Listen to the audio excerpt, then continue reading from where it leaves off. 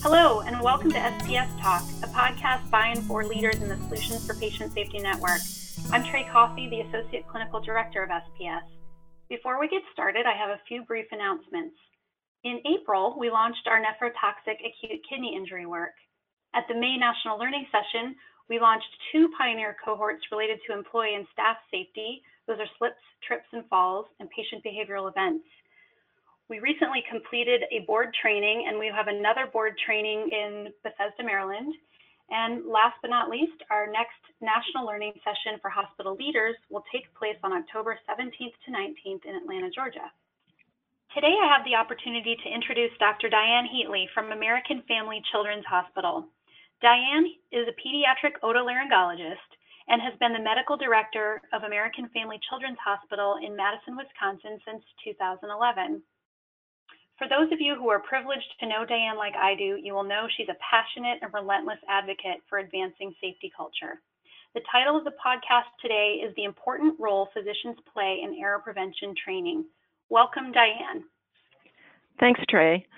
At American Family, we're a 111-bed full-service children's hospital associated with UW Health, the University of Wisconsin Academic Medical Center in Madison. I give you that introduction to acknowledge there's different structural and political factors that come into play as a hospital that's part of a system versus as a hospital that's freestanding. Both have hurdles to manage. They're just slightly different. By the time we were just a year into our Solutions for Patient Safety journey, it became clear to us that we really weren't going to get a long way with our hack work unless we also started to get a handle on our culture. We joined SPS Culture Wave 5 not quite 1 year after we joined SPS. It was a ton of work, sometimes overwhelming, but it really put a structure around our thinking and on how to handle things.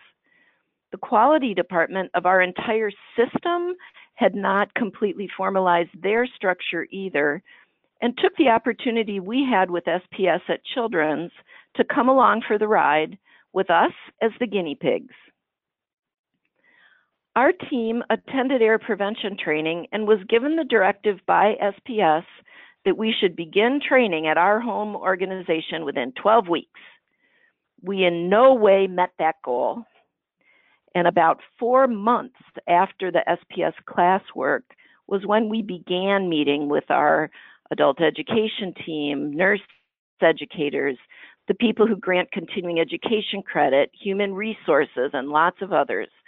We completely disassembled the SPS course and reassembled it into something we thought would be successful with our team in Madison.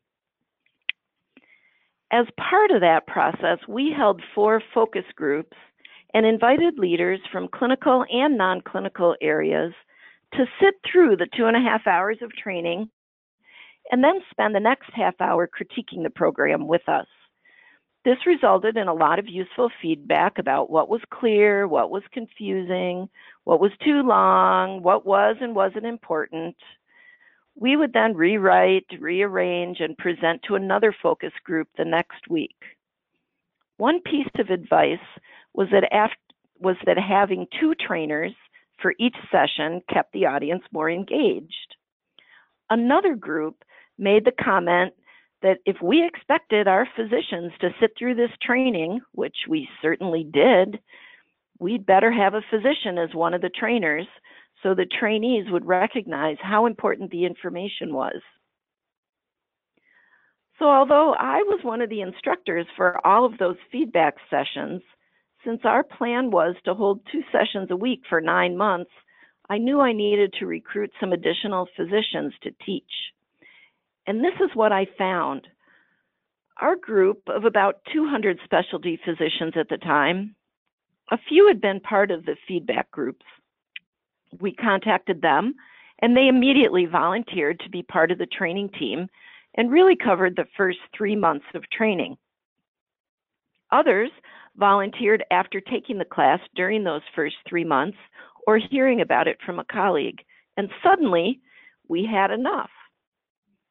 We called this effort our Culture of Safety class rather than Error Prevention class. Physicians, of course, can find an argument in nearly anything. Some don't like to talk about standardization. Others don't like to talk about efficiency. Others argue about call and compensation and whatever else is put in front of them. But approaching them with an ask to be involved in training their peers and everyone else who works at their children's hospital about patient safety was amazing.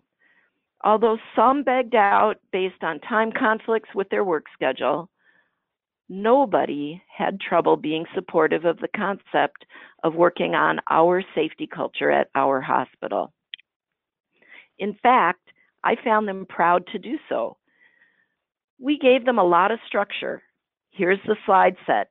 Here's a verbatim script that will keep you on time. You will present half of the information, but the half presented by physicians is always the same half. So if we need to make a schedule substitution with short notice, all docs are familiar with the same material. In addition to the verbatim script, there was a bullet point script. We downloaded materials into their own thumb drive for reference. They attended a train the trainer class before their first session to practice being part of a presenting team and also to learn the nuts and bolts about where the supplies were, how to use the controls in the room and on the computer, and what their time commitment actually was on the day of presentation. We asked each for a commitment of 5 sessions to be taught over 3 months. We didn't offer any money or any other incentives, just the opportunity to be a leader in rolling out culture of safety at our hospital.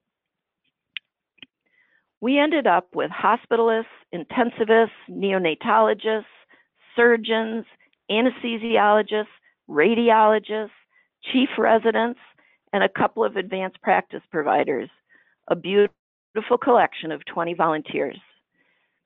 In an academic medical center, the overwhelming majority of our docs like to teach, and not having to prepare the curriculum and the materials was a big bonus. Although I can see that scheduling providers to a 3-hour block of time during the day, during the week was complex. Actually finding interested and willing people was remarkably easy. So I would strongly encourage everyone to involve physicians in both the development of what your training will look like and the delivery of it. It makes the message so much stronger, not only to trainees, but in our case, it also sent a very powerful message to senior system leaders and various leadership committee members. Wow, if the docs are teaching it for free, perhaps they're onto something important over there at Children's.